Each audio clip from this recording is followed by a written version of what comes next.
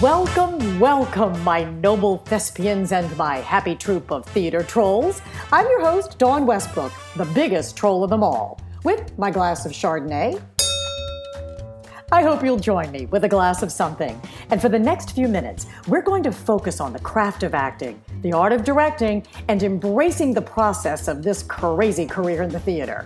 I have some wonderful interviews lined up in the coming weeks, and this week is no exception. But first, this week's podcast is being brought to you by the Martha Hill Newell Playwrights Fund, whose commitment is to both local and national playwrights, and holds the belief that the relevance and vitality of American theater depends on the continual infusion of new works. So, Mark Delavar, who I've known since the 1980s, how are you? God. I'm very well. That is crazy. That's a long time. If people wanted to do the math, they could, but I'd rather that they didn't. So let's move on to a topic. First of all, I have to ask you, I have my glass of Chardonnay. What are you drinking? I'm drinking water. Water, yes. Oh my gosh. The Poland Spring, if they want to send me a case, that'd be fine. I'm Right. not a paid spokesman, but You're willing not a to be. Right. I'm actually hoping that I can get maybe James River Winery to give me like a case and I can send people some later. But so do you not drink at all? I don't. I was a singer, as you know, for a very long time. A very good one. Thank you.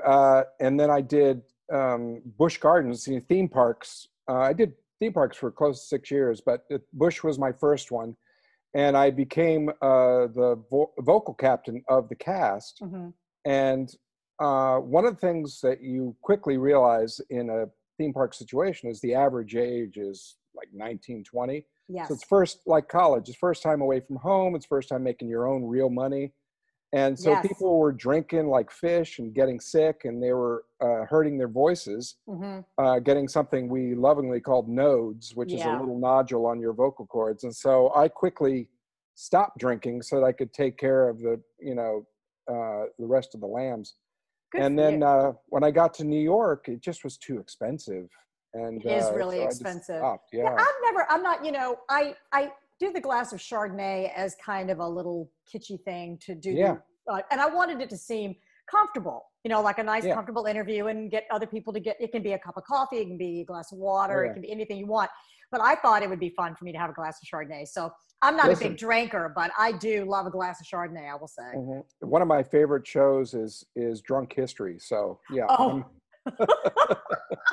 Do you know anybody on that, or have you ever? I certainly know of them. Sure, yeah. They're all from the improv circuit here in New York and in L.A.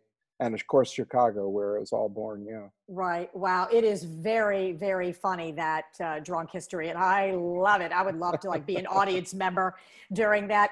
So we met in the 1980s, and we were both. I was in the theater department at Virginia Commonwealth, and you were in the music department. I know you I met you as an opera singer because you're doing a lot of Gilbert and Sullivan out at the Barksdale, correct? And that's only because they didn't have a musical theater department. I basically made up my own musical theater program. They didn't. They do now at VCU. That's fantastic. It's tied into both departments, music. Oh, and that's theater. so great. Yeah. We were honestly, you and I were sort of the beginnings of that, because remember, Jesus Christ Superstar ended up being the big show that blended both of the departments. Yes. Because before that, they were very separate. They did not want to be right. The only thing that we had in common was the dance department, because it was so new. They needed all bodies, all warm bodies. So, yeah. Yeah, I took a lot of dance classes in the dance department as well. I loved it. There was a teacher there, Susan Israel. She taught ballet. Do you remember Susan? Israel? Susan. I invented the Dirty Dancing ripped sweatshirt. Oh, you did? Yeah. She's great. And Melanie Richards. Melanie Richards, yes. Who married Doug Richards from the jazz. Yeah. And that ballet, was that her? The really stern ballet master who could turn, she could do turns like a clock, like a German clock, literally just turning like an eighth of a turn. I don't know if that was Melanie was a big tap dancer. She was no. This was the head of the ballet department, and she was feet were, oh my gosh, she was magnificent to watch. That's crazy. Yeah, I love them all. Yeah. I did too, and I loved going from department to department. I did take some Yeah. classes in the music department, you know, kind of Mm-hmm. those electives. I did classical guitar and with Of John course. Patakula. Do you remember John Yeah. Patakula? He's And then, of course, so she wonderful. worked with RL all the time. You know, R.L. he was Rousey, magnificent. yes, who's now in Haley, Idaho. And R.L. and I Yeah. grew up together.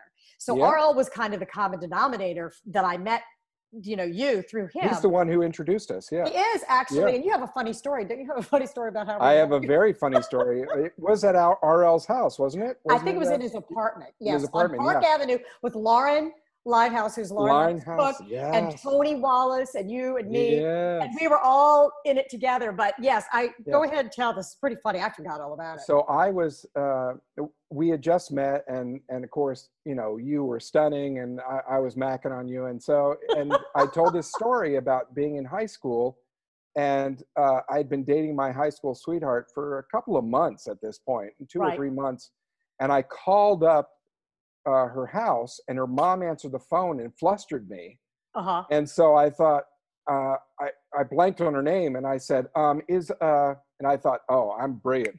Is your daughter home? She quickly caught on and said, which one? Then when I found out later on, like in the mid 1980s, I was studying at the National Theatre of Great Britain, but all of a sudden, lo and behold, this musical theater person that I knew was at BADA. It was late. It was 2003. Okay. And what happened was what happened was yeah, I was doing musical theater, and I was freelancing with Fifi Oscard. No, I was signed by Fifi Oscard. Do you remember Fifi? Yes, absolutely. Yes, she was a big commercial agent here in the city. Yes. And my legit agent, Michael Thomas, the Michael Thomas Agency, had just retired. And so I was suddenly without an agent. And so I was interviewing, I was doing all the things like at One-on-One and TVI. You remember TVI? Yes, I do remember TVI. On-camera school here. And so they said, learn improv. And then my buddy, Mark Cabus, I don't know if you know him. I don't think I know Mark. A big director, actor in Atlanta, Nashville, parts south, and he actually did the Shakespeare program in DC. He got his master's there. So so he said, there's this amazing program called BADA at Oxford. Yes. And I just happened to have the money. I just happened to have the time, and so I was like, I'm jumping on it. And it was incredible. It was the best. Well, any kind of conservatory that you go into is amazing. How long were you there? How long was the program? Mine was a summer. Yeah, that's it. It was just a summer. And we got into what they call the professional program, which was, there was like 12 of us, I think, 10 or 12 of us. And we got extra time with all the fancy people, you know, the Ben Kingsley. Well, you know, the Ben Kingsley, and you also worked with Joan D'Incheco, voice. Is that what I saw that? And Ian Wooldridge and Joan Lepetere and John Barton, who the whole series, I want to say video series that shows my age, but and the Shakespeare Theater. And he literally wrote the book about playing. He taught playing Shakespeare.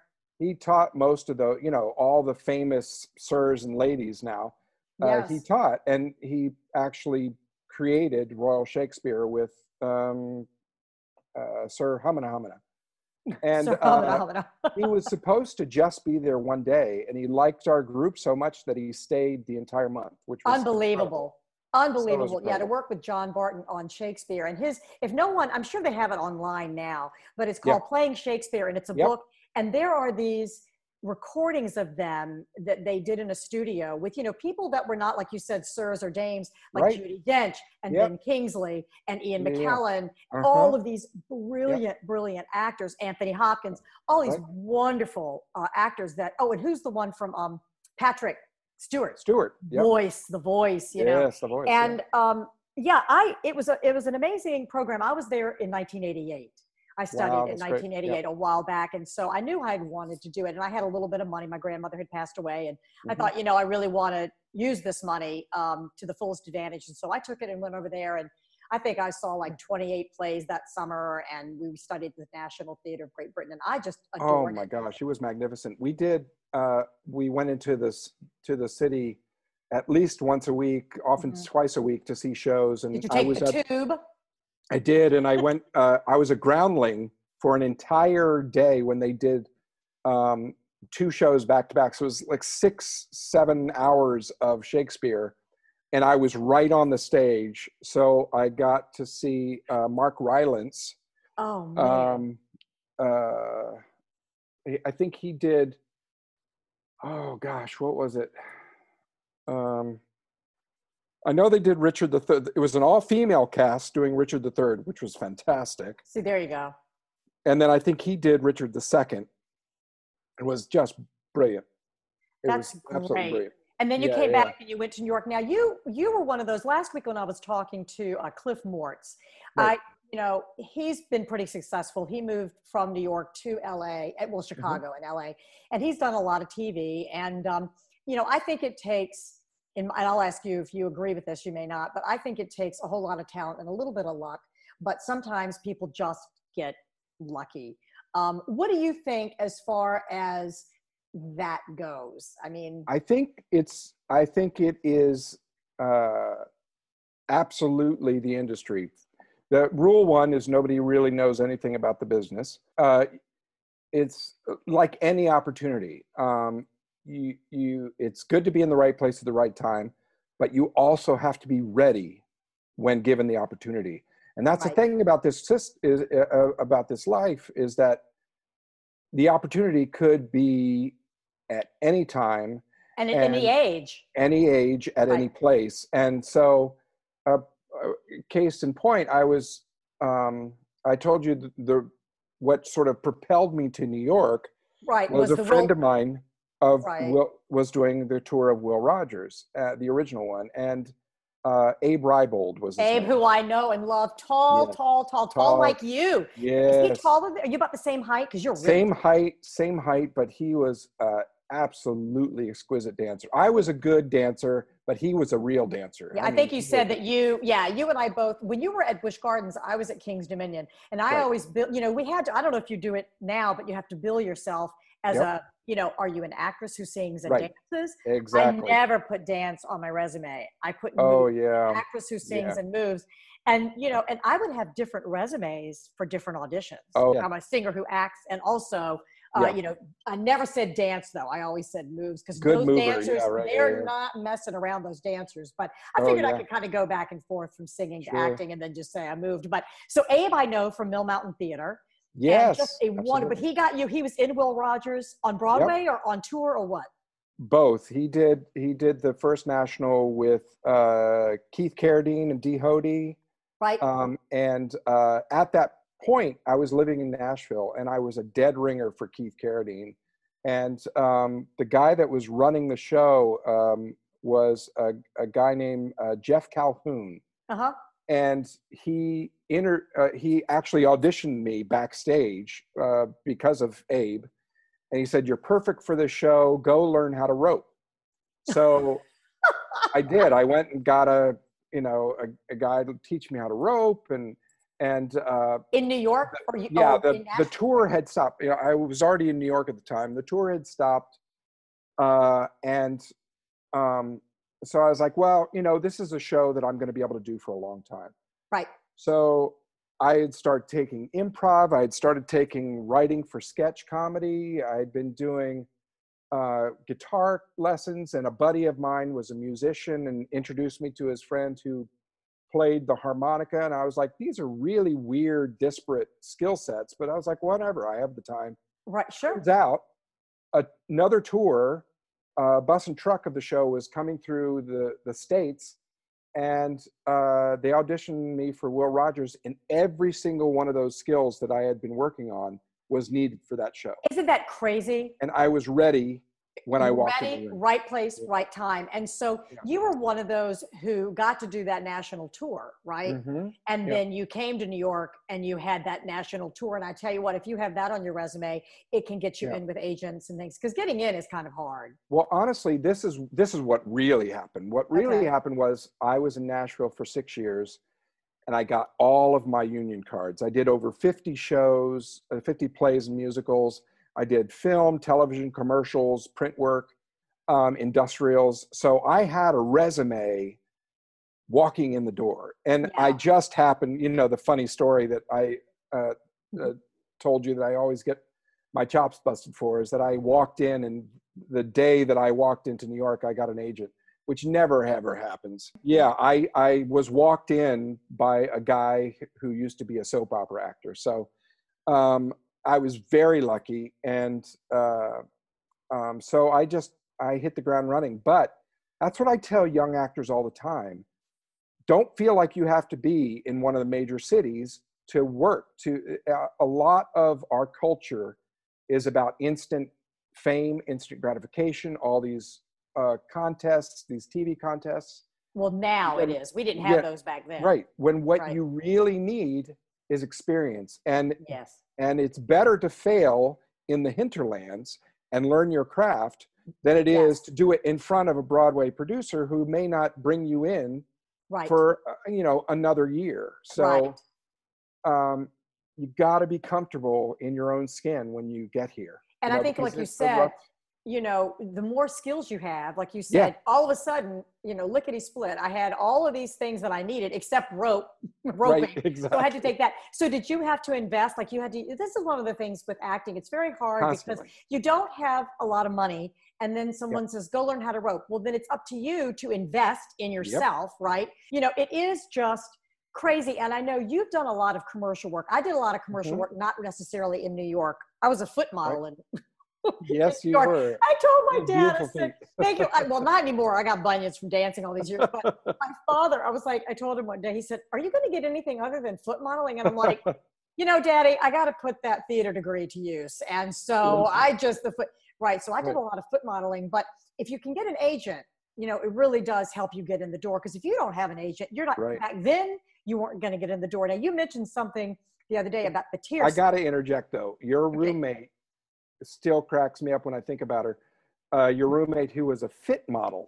She was stunning, but then she would open her mouth and it was like singing in the rain.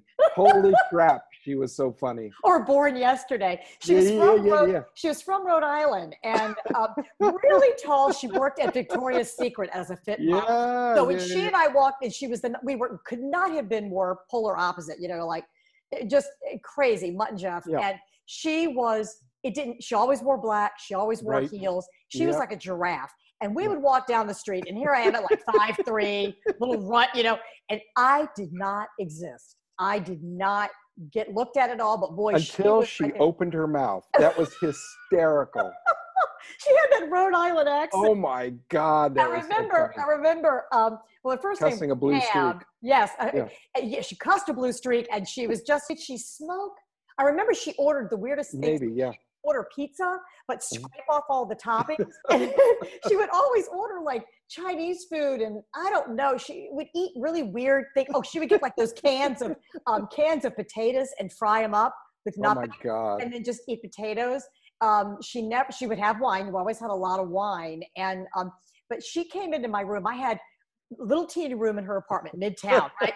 And I had you remember, boombox, so I could listen to all my music and practice my cassette tape, auditions. Yeah, interject what a boombox and cassette tape used to be.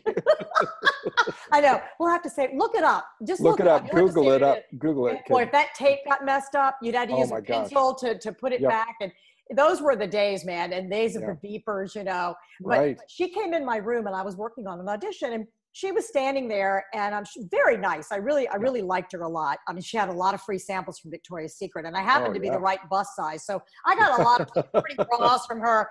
Awesome. But she was, the body on the tags of Playtex bras and hose and all of those things, and she was just stunning. But she came in my room, and I was sitting there on the bed with all these, audition things, on my bed, strewn all over the place, and she was looking at looking sideways at the books, the titles of the books.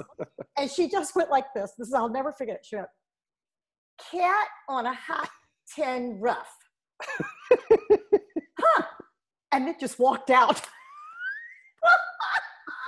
Cat on a hot tin rough. and then just walked out. And I just remember laughing so hard. And it is a story that I've kept with me because I guess she thought it was like, I don't know, if she'd opened it up, she'd see pictures of cats on roofs. I don't know. But she did not know Tennessee Williams. She did not know anything about it, but it was very funny. Cat on a hot tin roof. Yeah.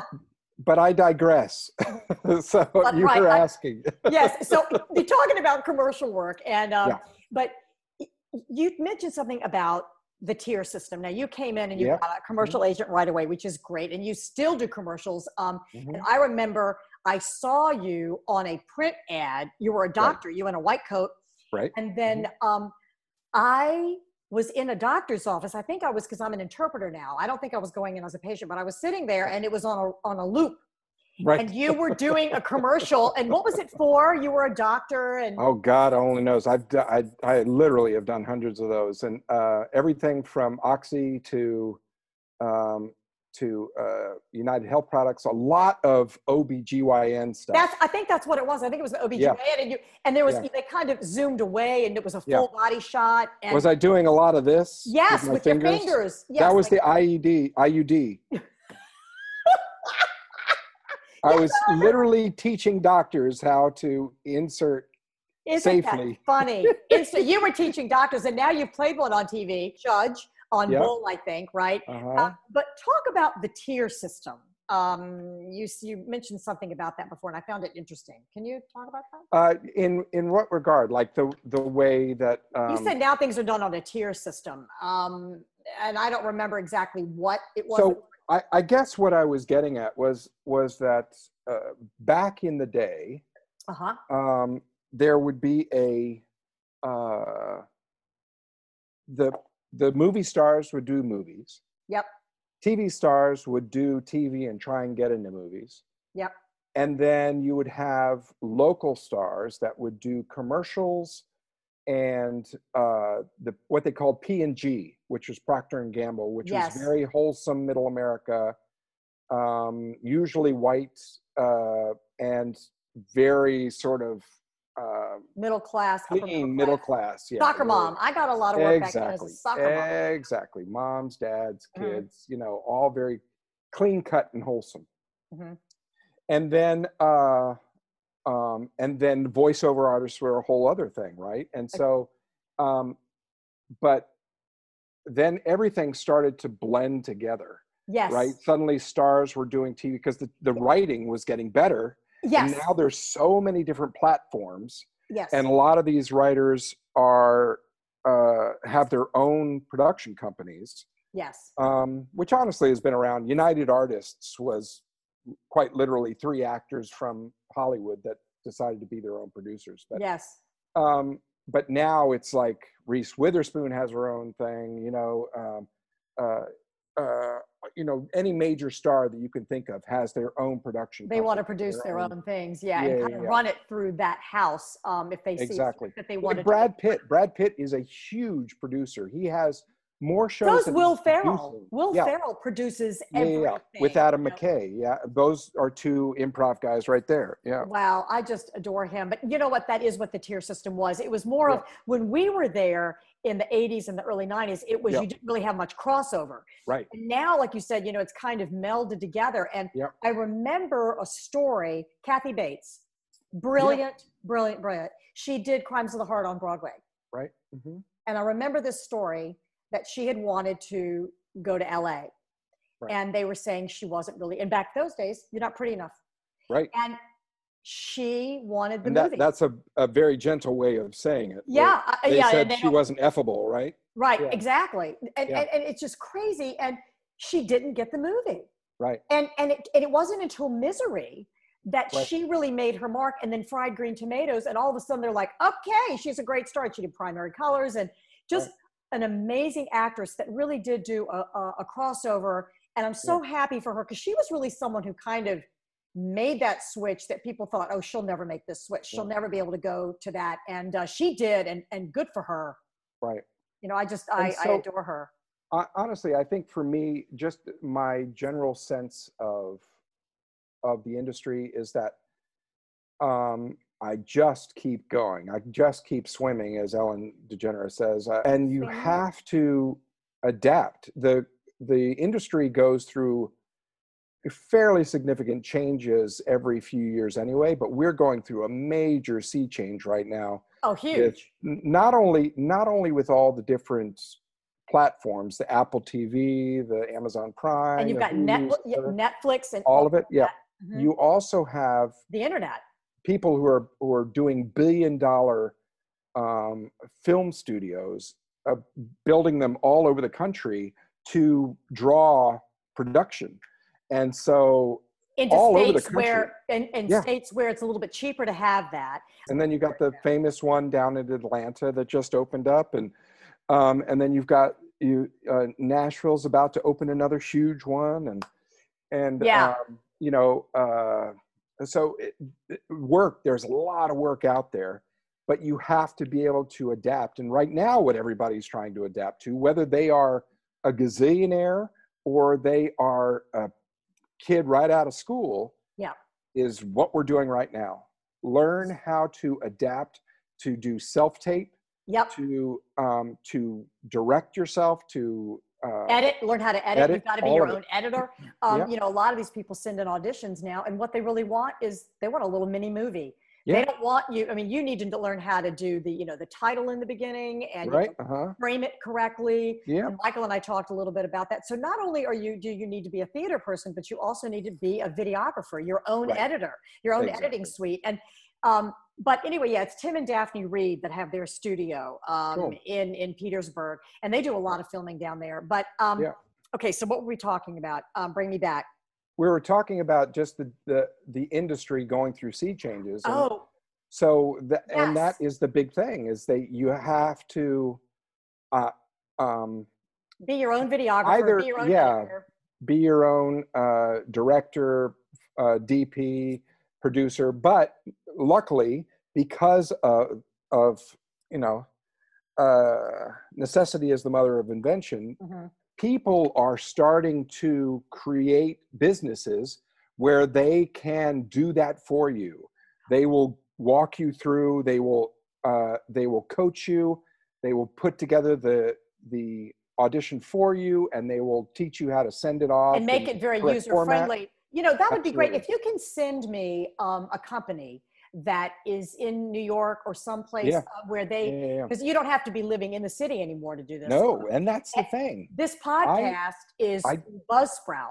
That's great. And I did all of their videos on how to create a podcast, and then I upload all of my podcasts from at their web, and they just shoot it to everybody.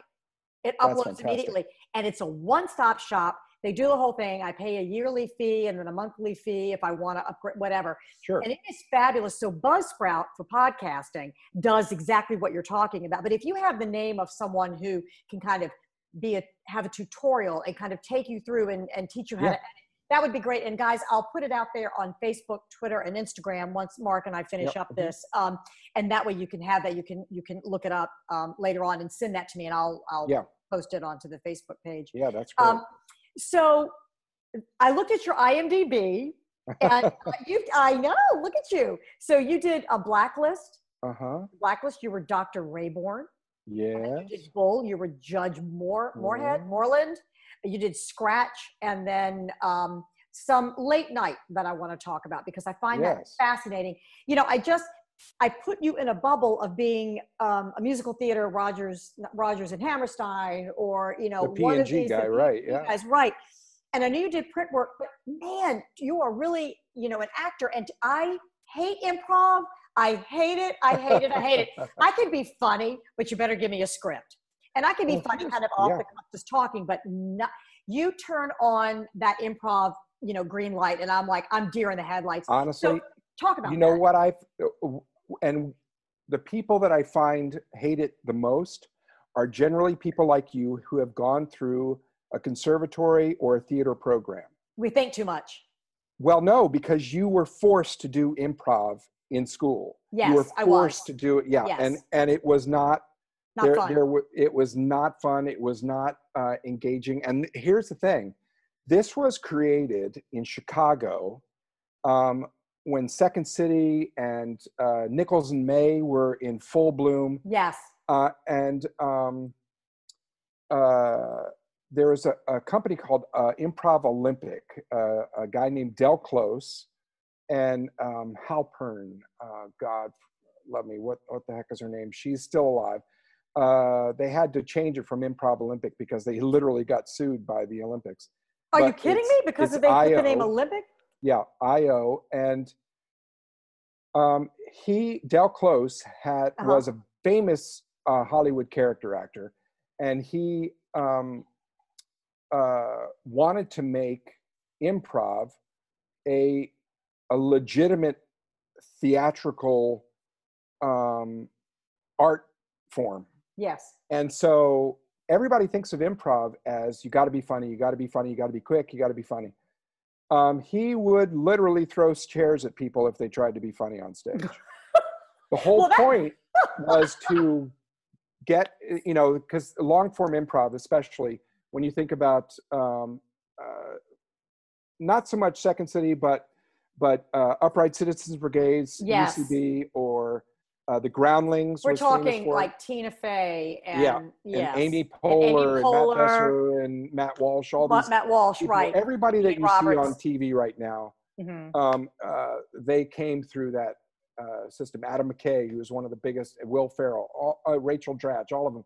Horatio Sands. They all came through the same thing, and most of them were born of the group that came from Chicago and Del Close. That's right. I read both Tina's book and Amy's book, and I love. Oh, they're all amazing. They're all. They all kind of actually are kind of interconnected. Yeah, they all absolutely. Kind of a little bit about the other, and you go, "Oh, I can put the picture together now." Okay. Yep, exactly. Yeah, Seth Meyers too. I know he was a big Myers, fan all of them, Amy Poehler and.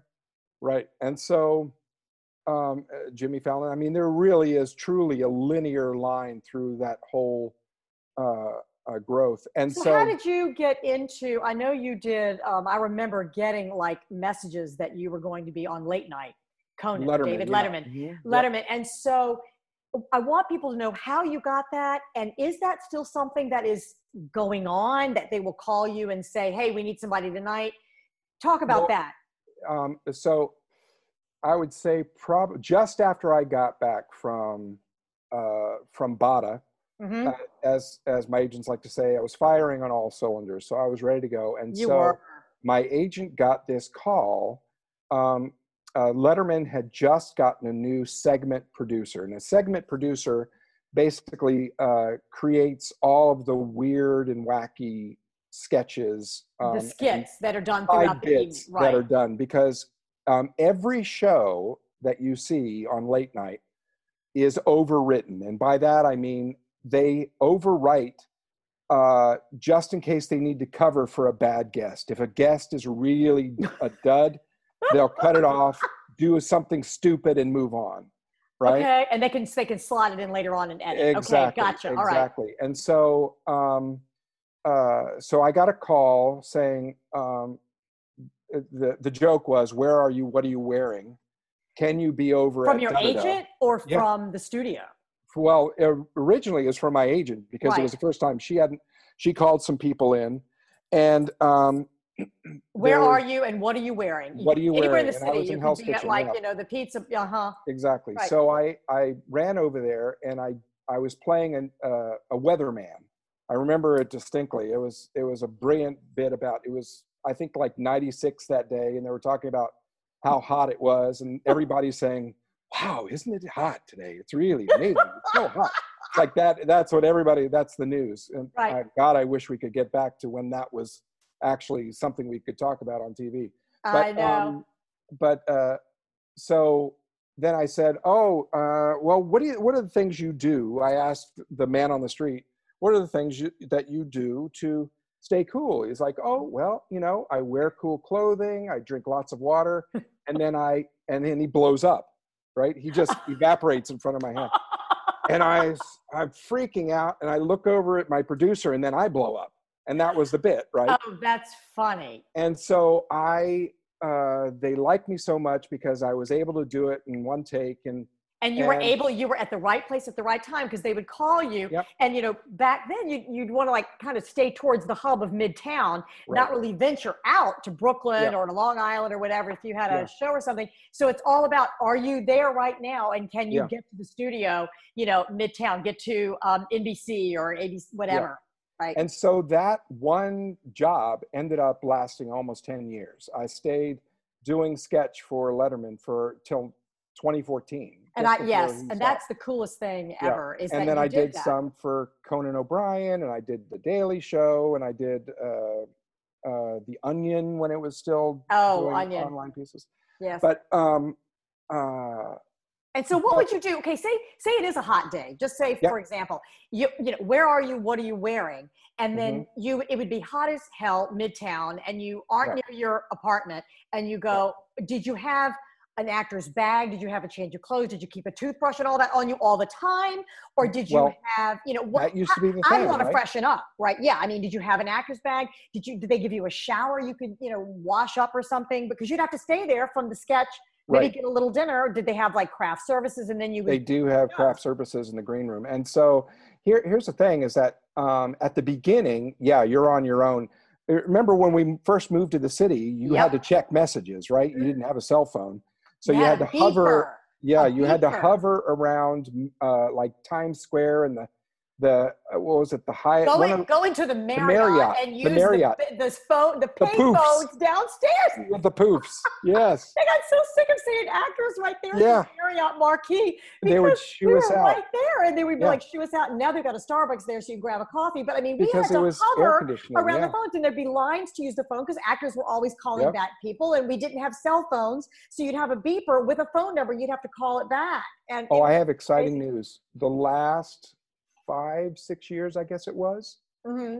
Actors Equity has an indoor lounge.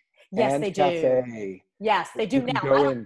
Right. You don't have to wait out on the street with the stinky garbage or in the freezing cold before they open the building to you. Which is great because, I remember when they did that, and I'm glad the dues go for, you know, so towards something useful.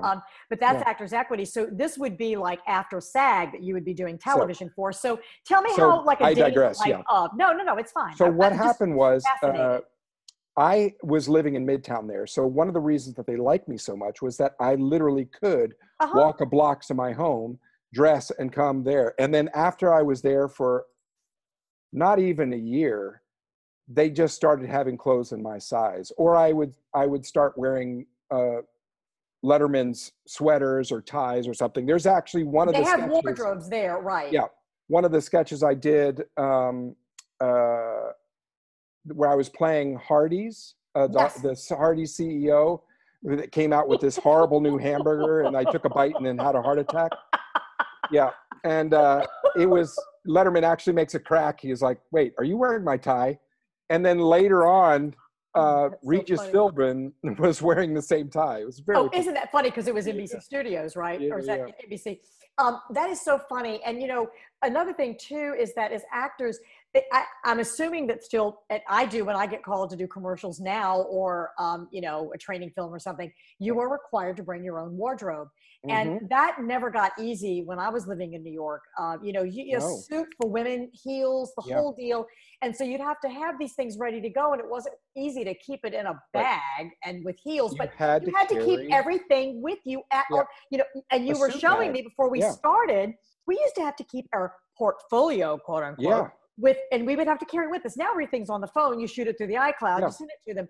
But I mean, we had to keep like this huge portfolio that would keep, you know, 8x10s in there and business cards and postcards and show shots and, you know, just letters of recommendation and blah, blah, blah, blah, blah. And you have to keep your cosmetic bag and your contact list. Yeah, your address book. They called it an address book. It was an address book. Giant literally pages where you filled in everybody's name and address and phone I number. remember keeping a business card folio where I would get a business card and keep it through the A's, the B's, you know, alphabetically, and you would stick their actual business card. Now people still kind of have, and you have an old business card of mine. I do. That was fantastic. It's so funny. You showed it to me. Of course, it's all, you know, scratched up and called mangled. Yeah. But yeah, that was fantastic. So that's a great gig. But to that point, for today's turn, you gotta keep up with who you know. When I interviewed with my agents years ago, one of the reasons that they were impressed with me was because not only did I have somewhat of a resume, but I knew every single casting director that had called me in, what had happened, if I had gotten a call back, what type of character it was, if I did the job. So they knew, because the first thing they ask you is, who do you know? Do you already have a relationship with that person? Because because what people don't realize is that agents have to hoof and make relationships with casting offices themselves. Yes. It's not, they can't just call the head of casting at CBS and say, see my guy, if they don't already have that relationship. Yes, and I know there is too. When we were here in town, Liz Marks with Fincannon and Associates, which is down in North Carolina, they did all the movies here in Virginia. She started doing crossover from agent to casting. And there was a big issue. Are you the casting agent, or are you the agent, promoting your people, or are you actually going to be, putting these people in the roles? So there was a big deal with that, and they don't really want the crossover. They want to keep it separate. And that's still happening in voiceover. Yeah. Right. And it is? Yeah. Yeah. I do voiceovers now too. And there are a lot of people. There's one woman who I love.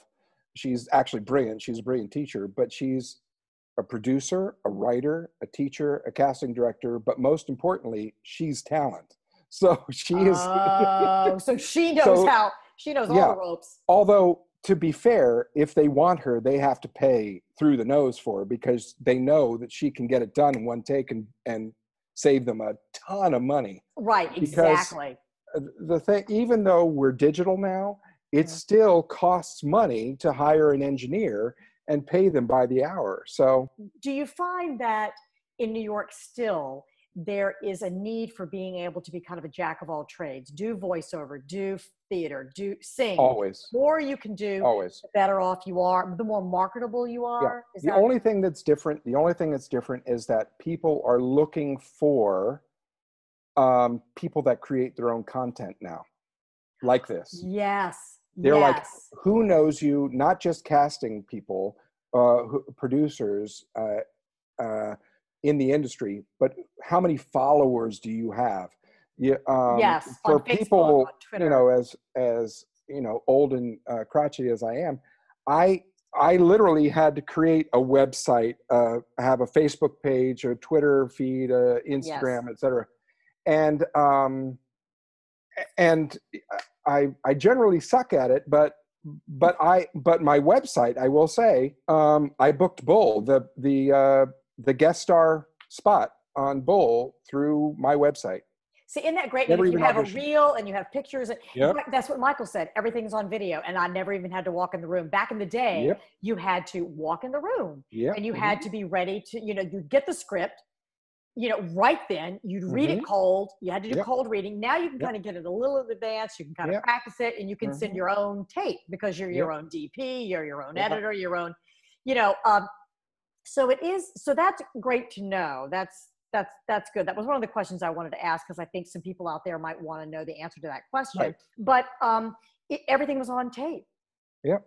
Everything. And I called Michael Master and said, how do I do this? Because I want to do it really well. And I knew he would know. And that's what you do. Find somebody in your pod, even if it's a group that you went to school with, a group that you find, auditioning, just chat somebody up while you're waiting for your turn. All the plays that you do, just meet people and say, let's do something, let's practice, let's do this for you. And now you have to add, if you follow me, I'll follow you. And that's how you. Isn't that interesting? That's great that you brought that up, because no one has brought that up yet. So I was going to ask you my next question, as we're getting towards the end of this, what do you find yourself doing now? What is Mark Delabar doing now to market? I know right now we're kind of in this coronavirus phase and no one's really doing anything, but right before coronavirus hit, where were you? What were you doing? What was a day in the life of this actor in New York? Well, it was just, a lot of hurry up and wait. So you go, you do your auditions. My auditions, thankfully, are bigger. They may be fewer and farther between now, because I'm getting called in for a series regular or a recurring role on a television show or in a which is always lovely, man. If you get that. but back to the self-tape, I booked, gosh, what was that famous South Korean director that just won the Oscar? Oh, you won the Oscar for I did Okja with him, and I got that by self-tape, and then we did a callback by Zoom, just like this. Right. Is it because was it Parasite? Yes, Parasite, and Bong Joon-ho. Yeah, that's it. That's how you say it. And so, but they were filming in 3 different countries, so they just, we did the whole thing by Zoom. So what I'm doing now is learning how to have a home studio like you're doing. Right. I bought myself a ring light. I bought myself some backgrounds. I bought myself, I basically, thing I make, I try and put back into my career, which is hard when you got a kid, you know what I mean? Yes. Oh, so, Cooper. And how old is Cooper? He is almost 13, and he's almost 5'10". So he's like, Daddy. And, you and I started late with the parenting. Yeah. And as an actor, you really don't want to have kids early. You want to be able to explore and do what we've talked about all the way up to this point. The background, Bada, and being on national tour. It's so hard to have a family when you're trying to do this career. As older you get, the little bit easier it is. But But and then like I said, back to rule 1, nobody really knows anything about the business, because I have friends that had their kids, then got their break. So you honestly don't know. All you can do, honestly, if I have to say there's one rule that I try and live by, is don't let anybody tell you you can't. Okay. You just keep going. If you're not right now, just keep going, keep moving. Just keep swimming is what you said. Just the head of ABC casting is Marcy Phillips, and she wrote a wonderful book that's on Amazon, and it's literally like a Deepak Chopra. It's a quick read. Marcy Phillips, you said? Yeah, and she is super spiritual and just one of the kindest humans you'll ever meet. Her whole thing is you will be successful when it is your time.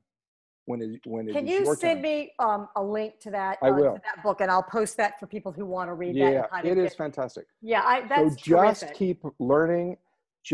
And the thing about learning that I always tell my students, my coaching students, young kids, anybody who listen, basically, is that's me.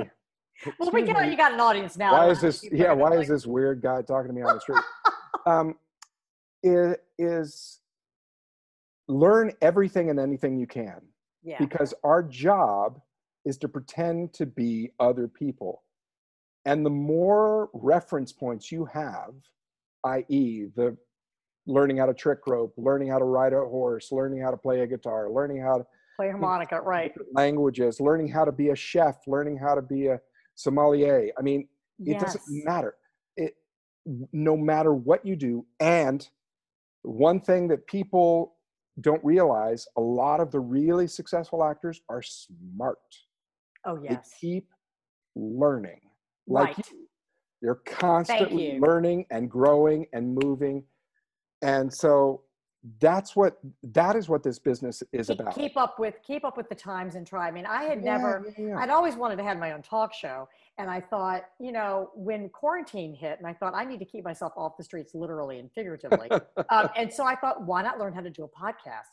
And so I thought, no time like the present. So I bought all the training through Buzzsprout, and went ahead and just decided that I would do this. And I adore it. And I am loving, like right now, just looking at your sweet, beautiful, handsome face and talking to you and connecting with people who are successful and have done different things with their careers. And people can hear and listen and learn things from them. So I really appreciate you, coming on today and letting us listen and learn. So right now everything's I know you also have another skill. You're a massage therapist, correct? I am. And that's the other thing that they always say to do is find a day job Yep. that is flexible, that you can work around. A lot of people will do temp work, or retail is soul sucking and really just like Restaurant work too. I found I did catering in New York, and I found it to be exhausting. Catering, yeah. You have something. The one I have, I have one regret. I'm going to say this right now. Everybody, listen to this. I have one regret in my life, and it's only one, and it's that I always wanted to be a sign language interpreter, and I wish I had taken my degree from VCU, my BFA, and had gone straight to Gallaudet, because it was right when Children of a Lesser God came out, because I always loved interpreting and ASL.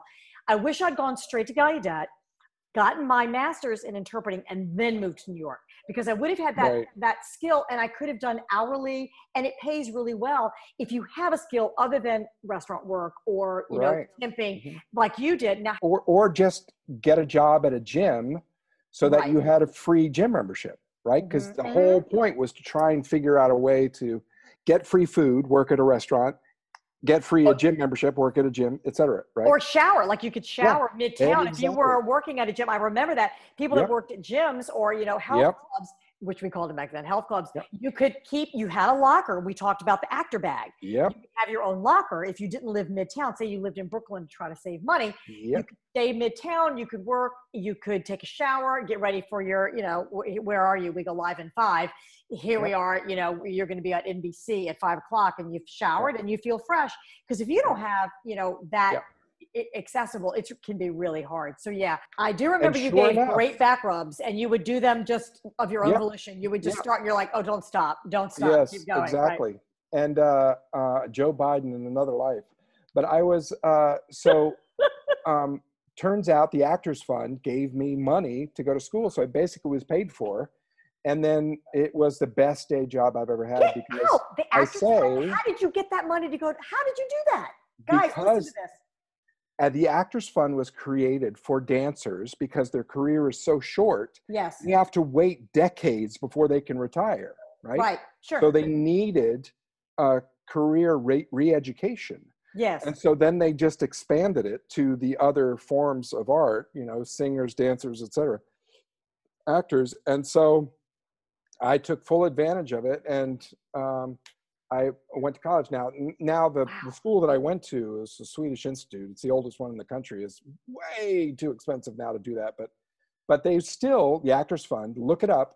And right now, especially if anybody's Can you send me the link to that too? Do they still do this? Yes. Okay, guys, I'm going to post this too for anybody that is, is it only for people who live in New York, or is it for people that live all over? It's every single actor. And I don't know if you have to be union to take advantage of it. You probably do, but any union. Okay. Equity, after SAG. And whatever. They paid you, they gave you money to help you go become a massage therapist. Yeah. And so literally and figuratively, and anything, and this is the bottom line, anything to keep you in the game. That's it. That's what it's all about. Anything to keep you in the game. I love that. Yeah. I love that.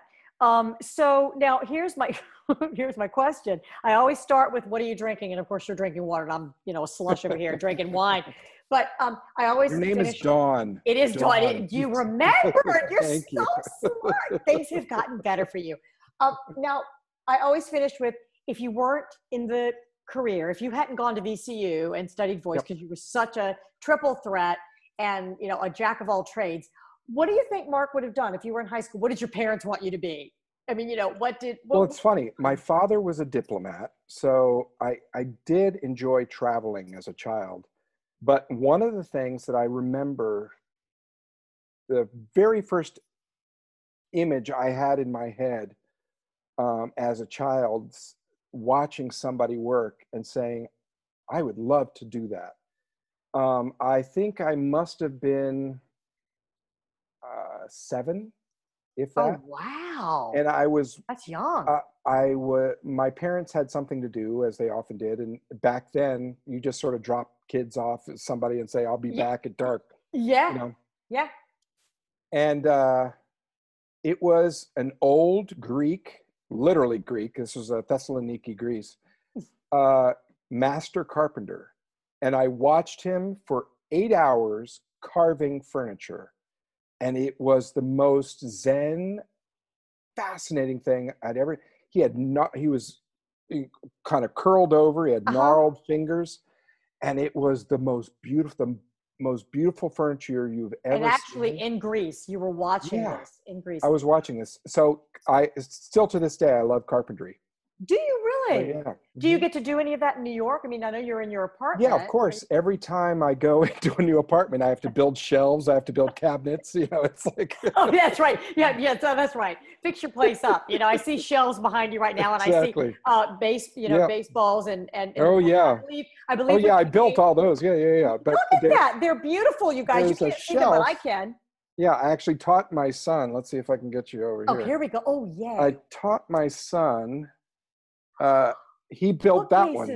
He built that? Yeah, I taught him how to build that bookcase out there. 3, 4, 5, 6, 7. There's 7 shelves. Yeah. That's a nice size room. Of his books and records and stuff. Wow. And I bought him a vinyl record player, and got him a ton of vinyl records. So well, I believe we have a baseball game tomorrow night, do we not? Okay, so you have a baseball game tomorrow night, right? Doesn't Cooper? Yeah. Monday night. Just practice. Right. Oh, it's practice. So what team is he on? He is on the 12U Travel Gotham's baseball team from New York City. Fabulous. So he is a starting pitcher and a starting first baseman. Wow. And he's quite good. He's pitching at 70 miles an hour right now. Oh my God, what an arm. Do you have to ice it already at his age of 13? Yeah. Put your elbow in this bucket of ice, right? If you remember at that age, you could go run a marathon and then go run outside and play with your friends. Yes, we can't do that anymore. But now, were you an athlete? You were, weren't you? I was, but I discovered musical theater very early on in junior high. You'll appreciate this. I thought about it for a split second. I said, all the girls are in choir. I'll take choir. That is so you. That is so you. and every major decision I've made in my life has been because of women. Where are the women? Where can I find the women? Some things never change, Mark. Exactly. Some things never change. Exactly. This has been fabulous. I am so happy that you did this. And I hope that the listeners, I know I learned quite a bit from you, and I'm just happy. And I wish you the best. Stay safe in New York City. Back at you. Stay healthy, and wish you the best as things start going into phase 2 tomorrow, I believe. Tomorrow, yeah. I do wish you the best. And so thank you. And I'm going to stop here, guys. So we'll talk to you next week. Yay. Well, I think that about does it for this week's podcast. I can't thank you enough for listening. Remember, you can find me on Facebook under ACT and on Instagram and Twitter under ActingPod. Or you can visit my website at www.dawnwestbrook.com and ask questions, give suggestions, and feedback. But for now, as W.C. Fields once said, a man's got to believe in something. So, my noble artist and my happy troop of theater trolls, I do believe I shall have another drink. May the footlights burn bright and your interactions, both on stage and off, be rewarding. Thanks for joining me. I'm Dawn Westbrook, your host, and this is ACT. This week's podcast is sponsored by the Martha Hill Newell Playwrights Fund.